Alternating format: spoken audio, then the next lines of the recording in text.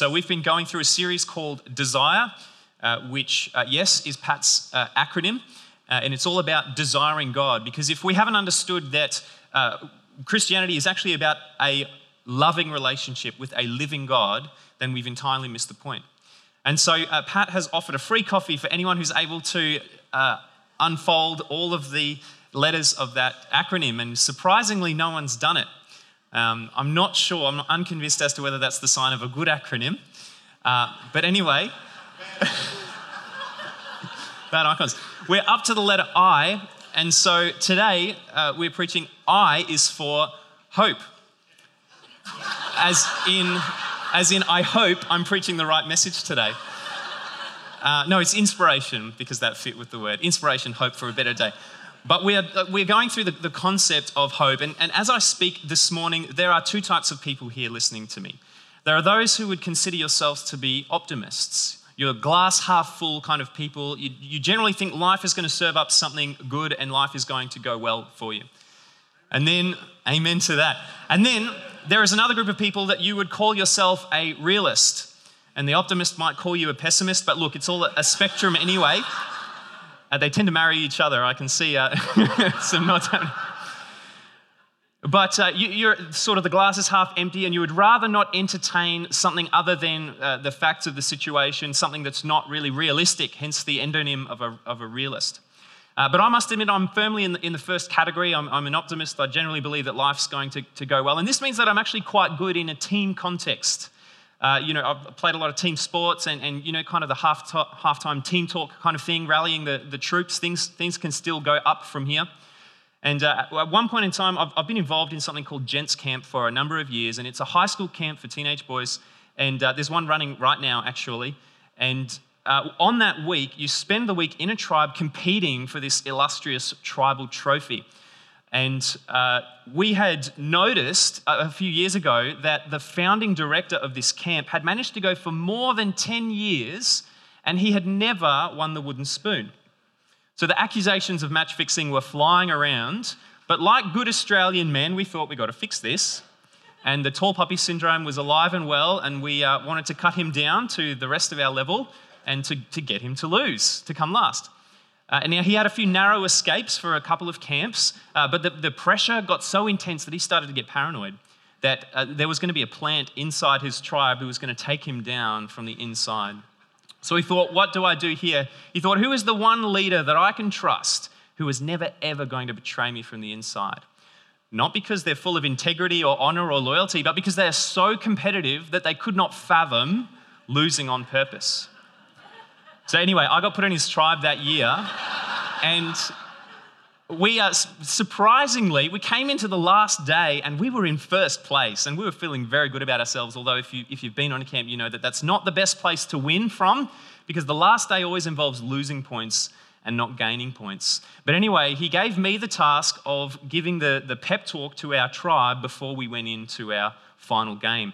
And I tell you, I was in my element. It was probably the best motivational speech I've ever given. It was, pure Hollywood stuff. It was practically Braveheart.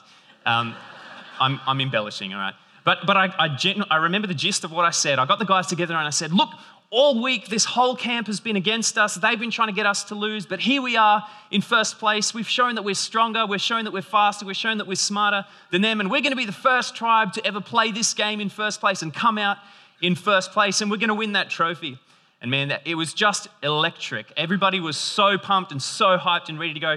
So we went out onto the battlefield and we got smashed badly and came last by a long way. And I appreciate the soft laughs to that result. It stings a little bit still. But you see, optimism is a powerful perspective and a powerful attitude. But from the other side, there are some major problems with optimism. The first one is that it doesn't make a material difference to the outcome. Having an optimistic attitude can't change a diagnosis. It can't make a spreadsheet balance. It doesn't matter how positive you are, you cannot guarantee that you're going to get every green light on the way to work. There is no such thing as a law of attraction.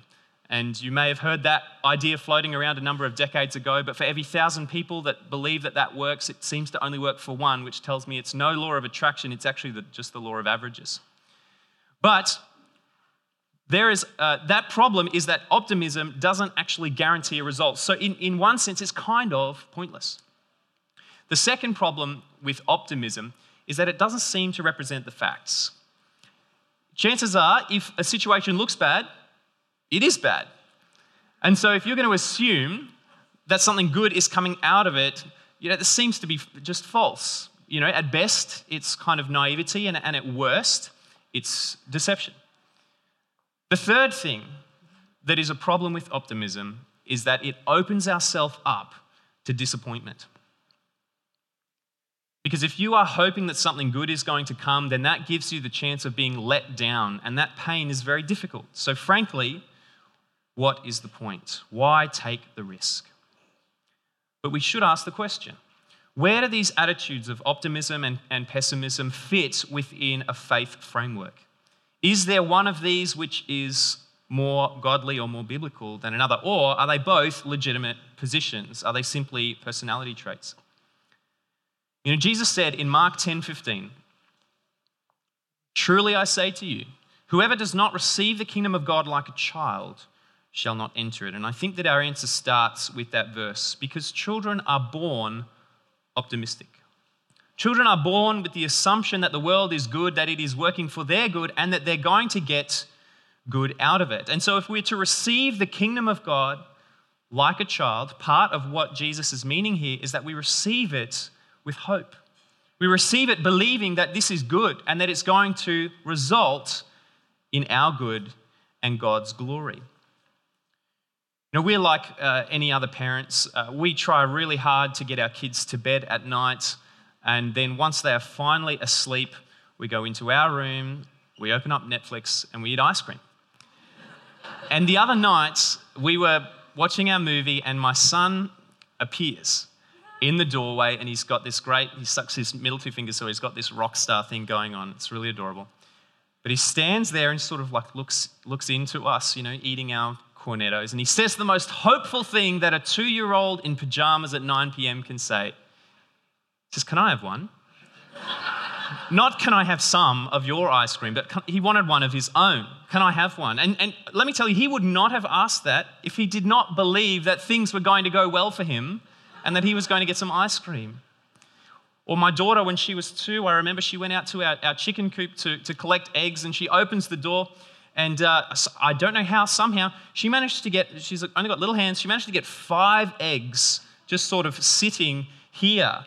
And meanwhile, the door's open, the chickens are all getting out, having a great time, pooping all through the yard. And she looks at these eggs and she thinks, I've got to show Mum and Dad this. She looks at the backyard that she's got to navigate through to the back door, and she goes, "Yeah, this is going to go well for me." And it did not go well for 4 of those eggs. But children are naturally hopeful and optimistic. Our factory setting, if you will, is optimism. And so what happens to hope? What is it about growing up in this world that seems to lead us away from hope and to remove optimism as a genuine attitude? I think that the answer is not too difficult. And that is that pessimism, and not just pessimism, not full-blown pessimism, but just a negative outlook, a negative attitude, they are the scars of disappointment. Everybody experiences disappointment in life, and at some point you've got to cross the bridge of how do we process that? How do we process that disappointment in a world that is full of it? And I would probably hazard a guess, and this is Sandy's shower thoughts, so feel free to disagree with me on this one. But I would guess that if you're an eldest child, chances are you're more likely to be pessimistic.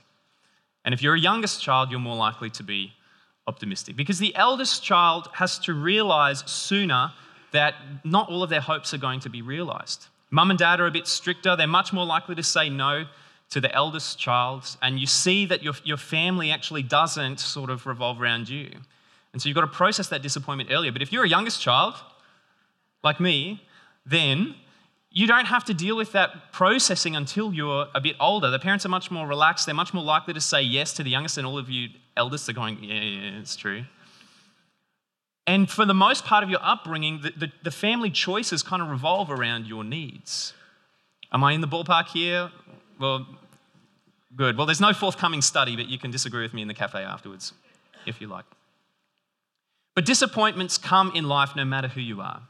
When I was 8 years old, I wanted Pokemon cards for my birthday, but my parents decided that it wasn't a good idea. And I mean, that's a little thing, but as an 8-year-old, that really stung, because it wasn't just that I didn't get what I was hopeful for, but that I was told what I was hoping for was wrong. But disappointments get bigger than that. You know, maybe you've applied for a position of school captain and you haven't got it. Or maybe you've applied for a job or you've applied for a promotion and you haven't got that. Or maybe you've been hopeful for a relationship, but it turned out to result in rejection.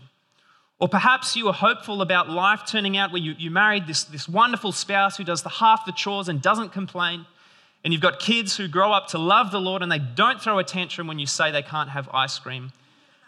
And those hopes are disappointed. But disappointment can run much deeper than that.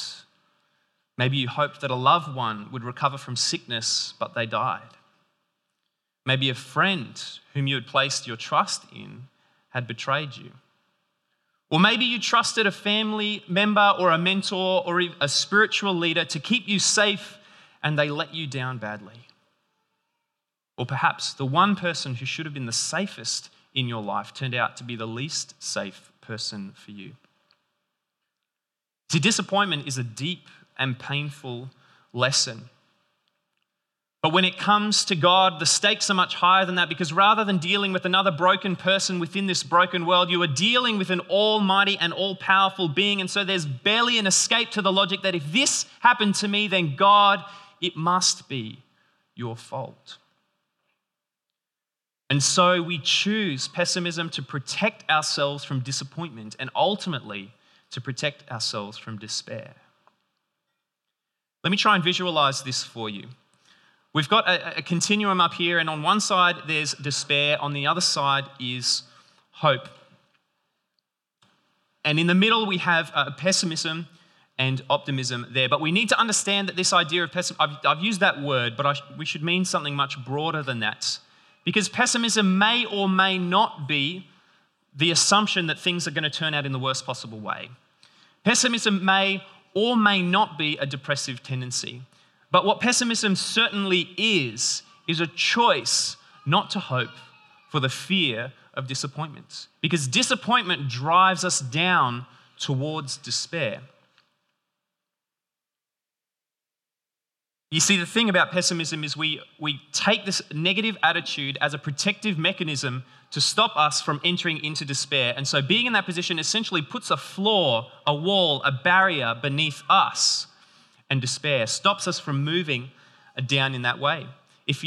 But the consequence of that is that you also choose not to hope. So not only are you stopped from moving that way, but there is no way for you to progress towards hope. Because if you don't hope, you can't be disappointed. And then what happens is that every time you experience disappointment in life, it simply reinforces that this is the right attitude. This is the only correct way to expect life to turn out for me. And it ends up forming a barrier all the way around your heart. You end up being stuck here, unable to express or experience hope, and under the assumption that it's going to stop you from descending into despair. But how many of us know that that simply doesn't work? The worse the disappointments come, the more it reinforces that box, and that is simply a neurological fact. But it's not always the worst disappointments to the worst extent, but sometimes it is disappointment at a critical stage of life where hopefulness is important developmentally. And perhaps it's a parental response which has squashed that disappointment, which leads you to believe that not only does hope not work, but there's something wrong with my hope. There's something wrong with the things that I hope for. And all of those work very powerfully to trap us in a hope-proof box. Romans 15:13 says, "May the God of hope fill you with all joy and peace in believing, so that by the power of the Holy Spirit you may abound in hope." Does your heart abound in hope? Are you filled with joy and peace in believing? Or are you trapped inside this hope-proof box, wounded by disappointment? So what happens when we inoculate ourselves against hope? The first thing is that you will struggle with faith. If you don't believe that God's attitudes towards you are good and that will result in good for you, then faith, quite frankly, doesn't make sense. And so you may find yourself in a situation where you're struggling and then somebody comes in and wants to encourage you and they say, this is tough, but you just have to trust God. You just have to believe in God. And you say, what a stupid thing to say. Is that going to fix me right now? Just believe in God, just trust in God. Is that going to make a difference to my life right now? And you see, the problem is that perhaps it's not a faith issue. Perhaps there is faith there, but the hope that should accompany the faith cannot penetrate your soul because it's trapped inside this hope-proof box. So maybe you do have faith, or maybe even the faith is too difficult at the moment, but you continue to exist as though you are defeated because you have no hope.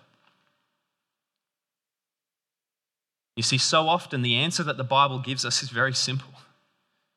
Don't be afraid. Trust God. It's going to be okay. And if we sincerely believe that God is for us, that God's plans and his attitudes towards us are good, then that should be a great encouragement to just trust God. So if you're trapped in that box, you're going to struggle with faith. The second thing that you're going to struggle with is the focus of this series, which is desire.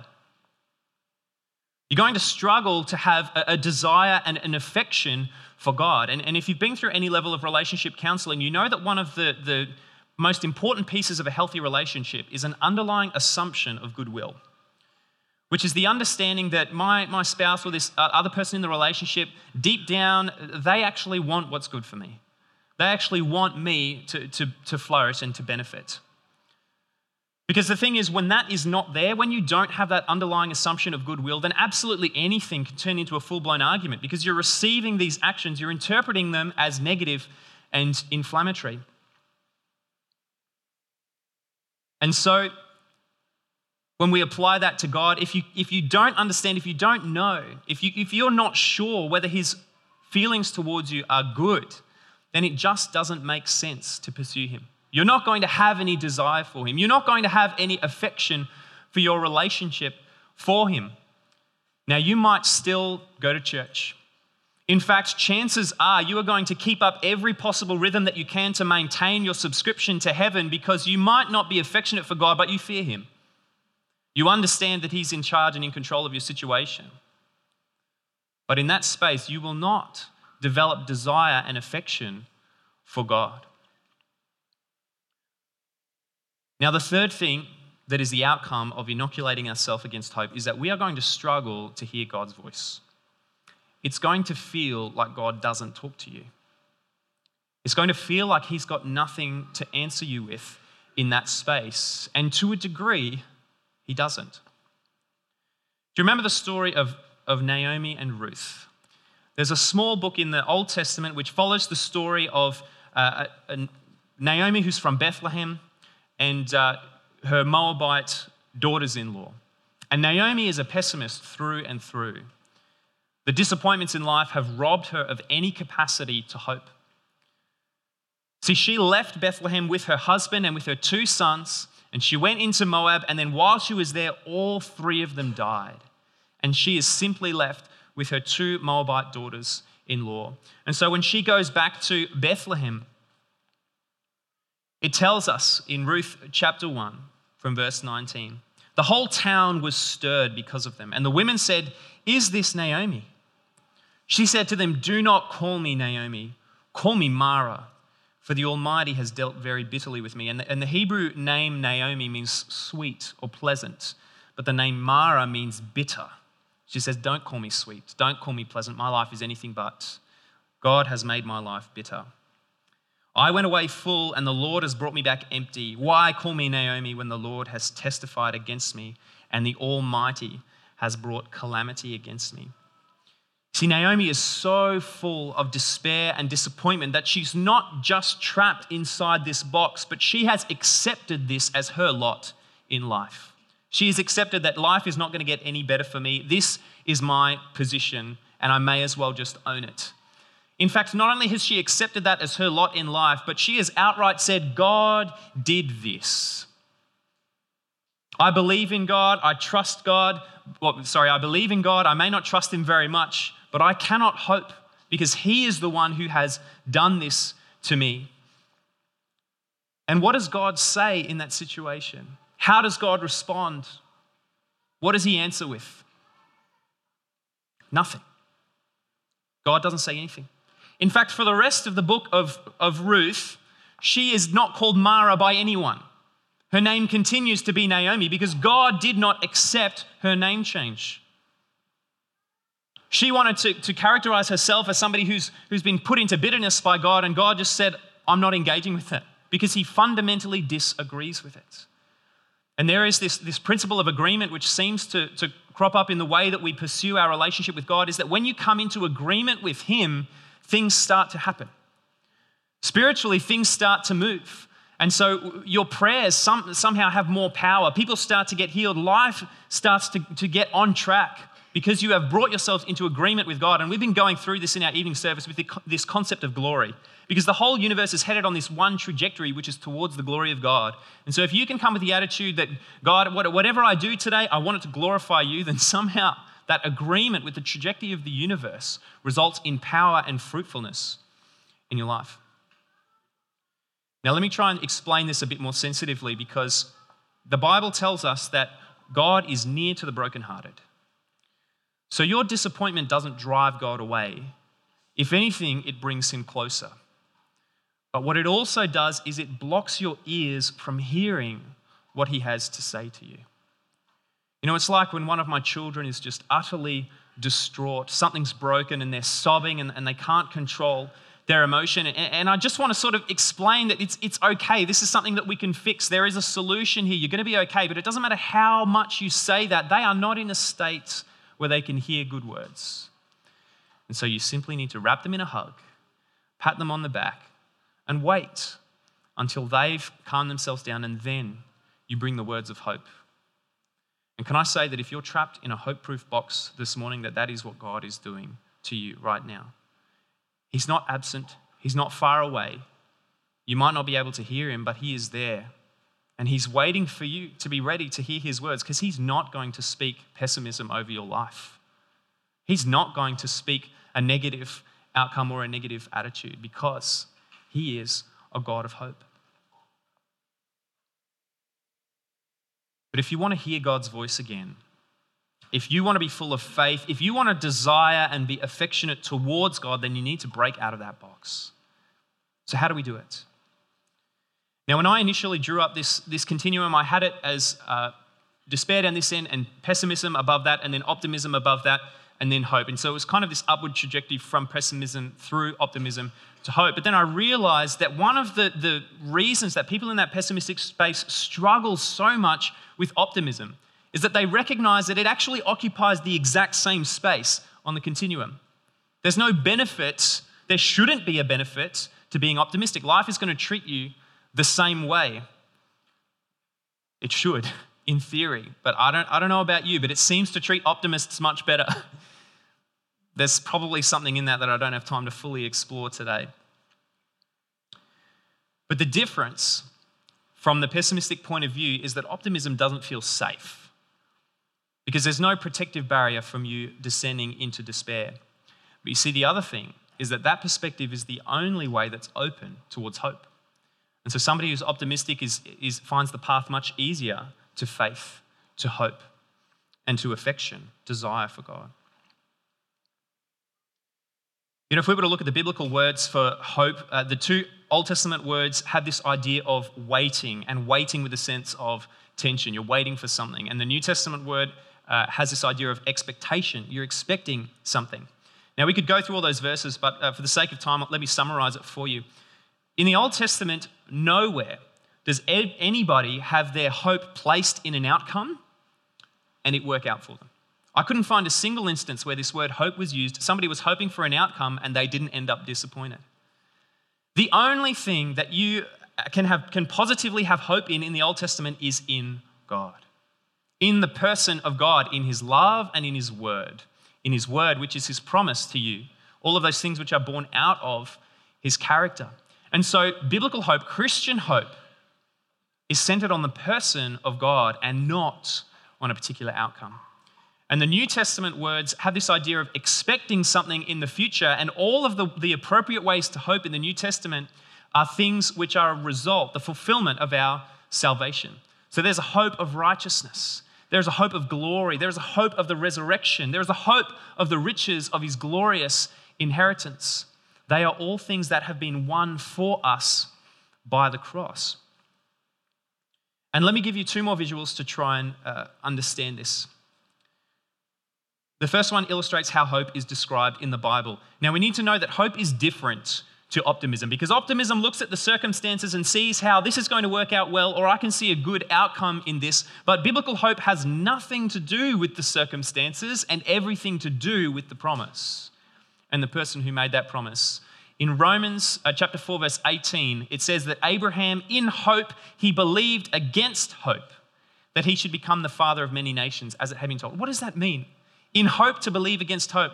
Well, it means that he believed despite the circumstances indicating the exact opposite direction. He chose to hope because he had been given the promise that he was going to be a father of many nations, and the circumstances looked like it was totally the opposite. His wife was elderly and barren and nothing was happening.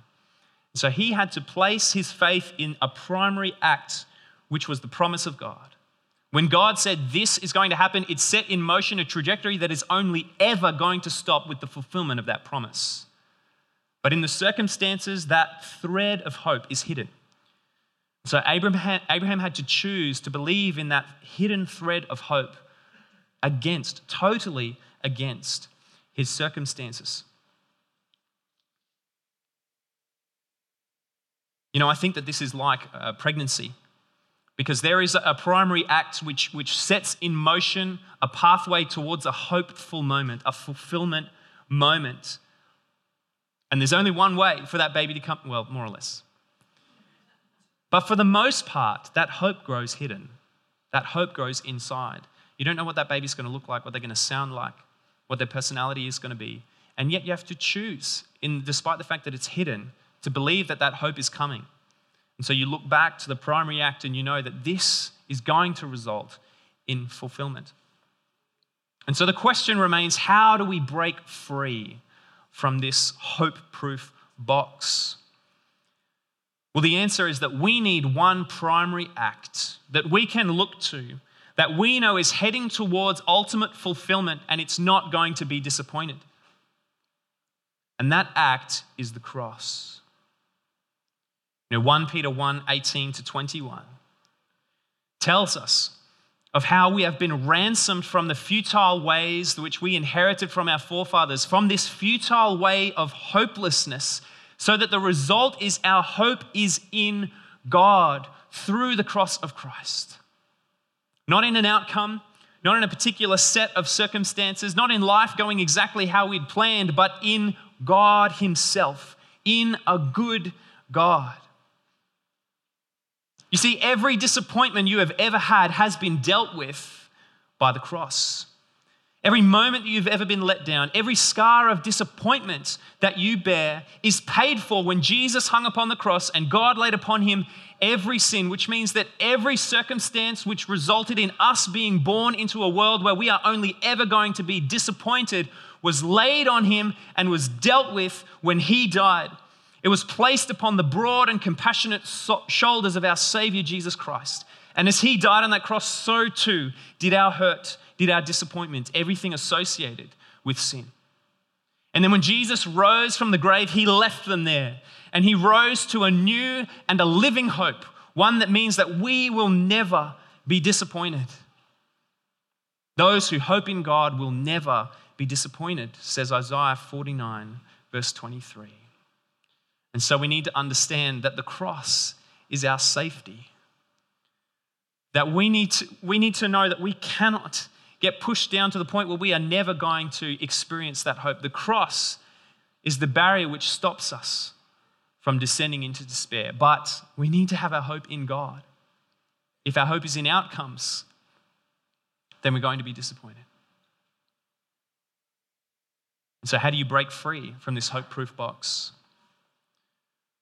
Well, we're going to respond prayerfully to this message, so I'll just invite the band on stage. And back to our key verse, Romans 15, verse 13. May the God of hope fill you with all joy and peace in believing, so that by the power of the Holy Spirit you may abound in hope. And just as Paul prayed this prayer over the Roman church, I believe that Jesus is praying this prayer over us this morning, and that he wants to restore hope to some people. He wants to restore the ability to hope to people this morning. Because some of you have had your ability to hope robbed by the scars of disappointment. But we need to break through. We need to break free of that hope-proof box this morning. And the first thing that we need to do is to let go of placing our hope in an outcome. Let go of expecting the ways and the means that God is going to resolve something, or God is going to take us into his heavenly glory, and simply place our hope in God. Place your hope in a good God. Place your hope in the God of hope. Secondly, we need to let the power of the Holy Spirit break that box, because it's only something that he can do. Abounding in hope in your heart is a work of the Holy Spirit, says this verse. But you need to give it over to him. You need to give those expectations over and say, God, I trust you. And look, if that's you, we've got the prayer team who are going to be waiting over here, my right, your left, and they're ready to pray with you through any of those disappointments, those scars of disappointment that may have resulted in that scenario. So if you would like some help dealing with that, processing that, then please, during this time of worship, make your way over to the prayer team, and they would love to pray with you. Now, the third thing is that I believe that there are some people here this morning who have never placed their hope fully in God. You've never placed your hope in a good God. And today you've realized that actually it's not God who's let you down, but actually putting your hope in a good God is the only answer to your disappointments. And so I just ask at this moment that every eye would be closed and every head bowed. Because if that's you, if you're somebody who knows that you've led a life of hopelessness, that things have been difficult from day one, and life has just been one disappointment after another, then I'm going to ask you to put your hope in a good God this morning. I'm going to ask you to allow him to break you free from that trap around your soul which says that hope is not good, or hope is not good for me, or my hope is broken. Because he wants to break you free from that this morning. And so I'm going to pray a prayer, and we're all going to say this. You can echo the words after me, but if this is your prayer to God, if you know that this is what you need, then make this your sincere prayer to him. Pray after me. Dear God, I confess my hopelessness to you and my need for a new life. I believe that Jesus came to die for the sins of the world, including mine, to buy forgiveness and healing for this broken world and for my heart. I place my faith in you today. I place my hope in you today. And I welcome your Spirit into my life. And just while every eye is still closed, if you prayed that prayer, if that was your sincere prayer to God, then I'm just going to ask one more thing, and that is that you just raise your hand in this moment. No one's looking. I would love to be able to celebrate and to pray over you, to pray with you. And for you to take that prayer that you've prayed towards God and to bring it into action in the real world. Thank you. Thank you. God is breaking your heart free from that box. And today, moving forward, you're going to have hope, because by the power of His Holy Spirit, He's going to come into your life and give you hope for a better future, for a better day. Praise Him for that. Thank you. And church, we need to just, for a moment, just celebrate the power of our God to save people, to bring them into His presence. And we need to rejoice in the fact that He always wants to bring freedom and He wants to bring peace. He wants to fill your heart with joy and peace in believing, so that by the power of the Holy Spirit, you may abound in hope. And just a reminder, there's prayer over this side. If you want prayer for any of those things, come at any time during the worship.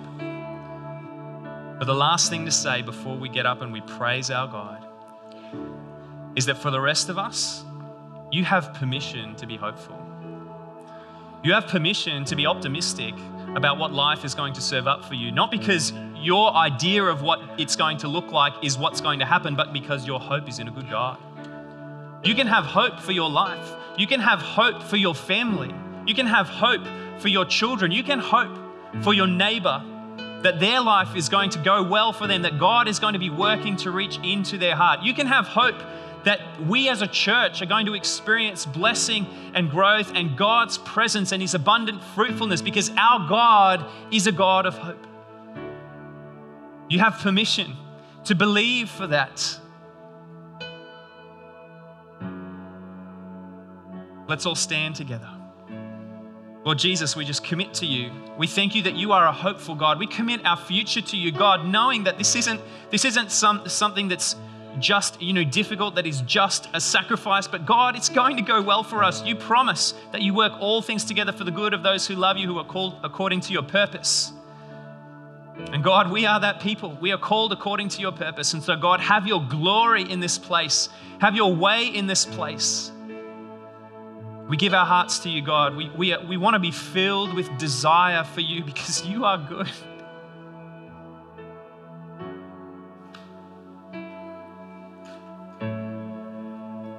Let's sing. Thank You, Lord.